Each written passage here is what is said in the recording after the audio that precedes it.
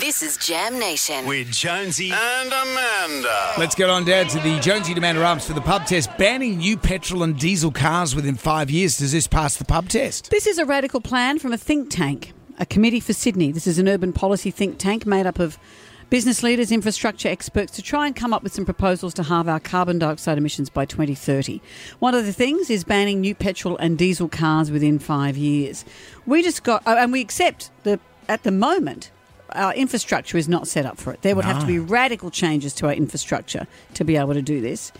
We've got an email from Donald saying, have a look at this. He had his hybrid battery replaced. Have a look how much, Brendan. Have a look down the bottom. Okay, labour, $1,200. Ooh, that's deep. Coolant, $33. Get to the juicy bit.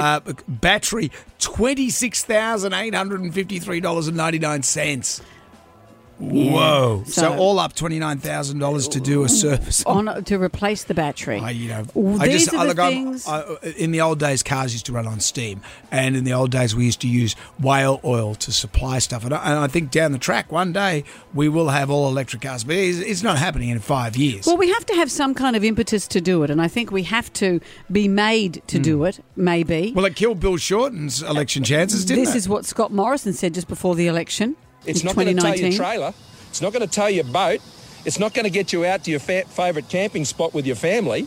Bill Shorten wants to end the weekend when it comes to his policy on electric vehicles. Well, this has been my gripe, is that we had that government in power for 9 years, so no big investment was done in alternative energies. And for all accounts, we should be further along by now. The new Harley Davidson, the Livewire, that's quite a unique motorcycle, and that is the future. It's totally different. Countries all around the world are doing this. We have been behind the eight ball because we have had to start again. You know, we haven't had the impetus or the investment to do this properly. So here we are 4 years later with this kind of proposal. Is it possible? Banning new petrol and diesel cars within 5 years. So pass the pub test. No, it doesn't pass the pub test. Our electricity grid is suffering already. If you put another couple of million cars being charged on it, how's it going to cope? You can't travel from Queensland to New South Wales or even beyond just an electric vehicle. We don't have enough charging stations. There's too much space between major cities. Our technology that we have in regards to all the electric stuff, we need the fossil fuels to charge it all because the other mediums come nowhere near cutting it. This whole new technology they're trying to bet on, it doesn't exist yet. Next 5 years, that's too soon. That's not going to happen, I believe. For some people like us that do several hundred kilometres a day being self-employed, it doesn't pass the pub test. We can't recharge the vehicles. Our politicians just haven't thought about this at all. No, because at the moment all the cars are charged burning coal anyway. 82% of all the electricity coming out of your power points is 82% burnt coal. No, it doesn't pass the pub test.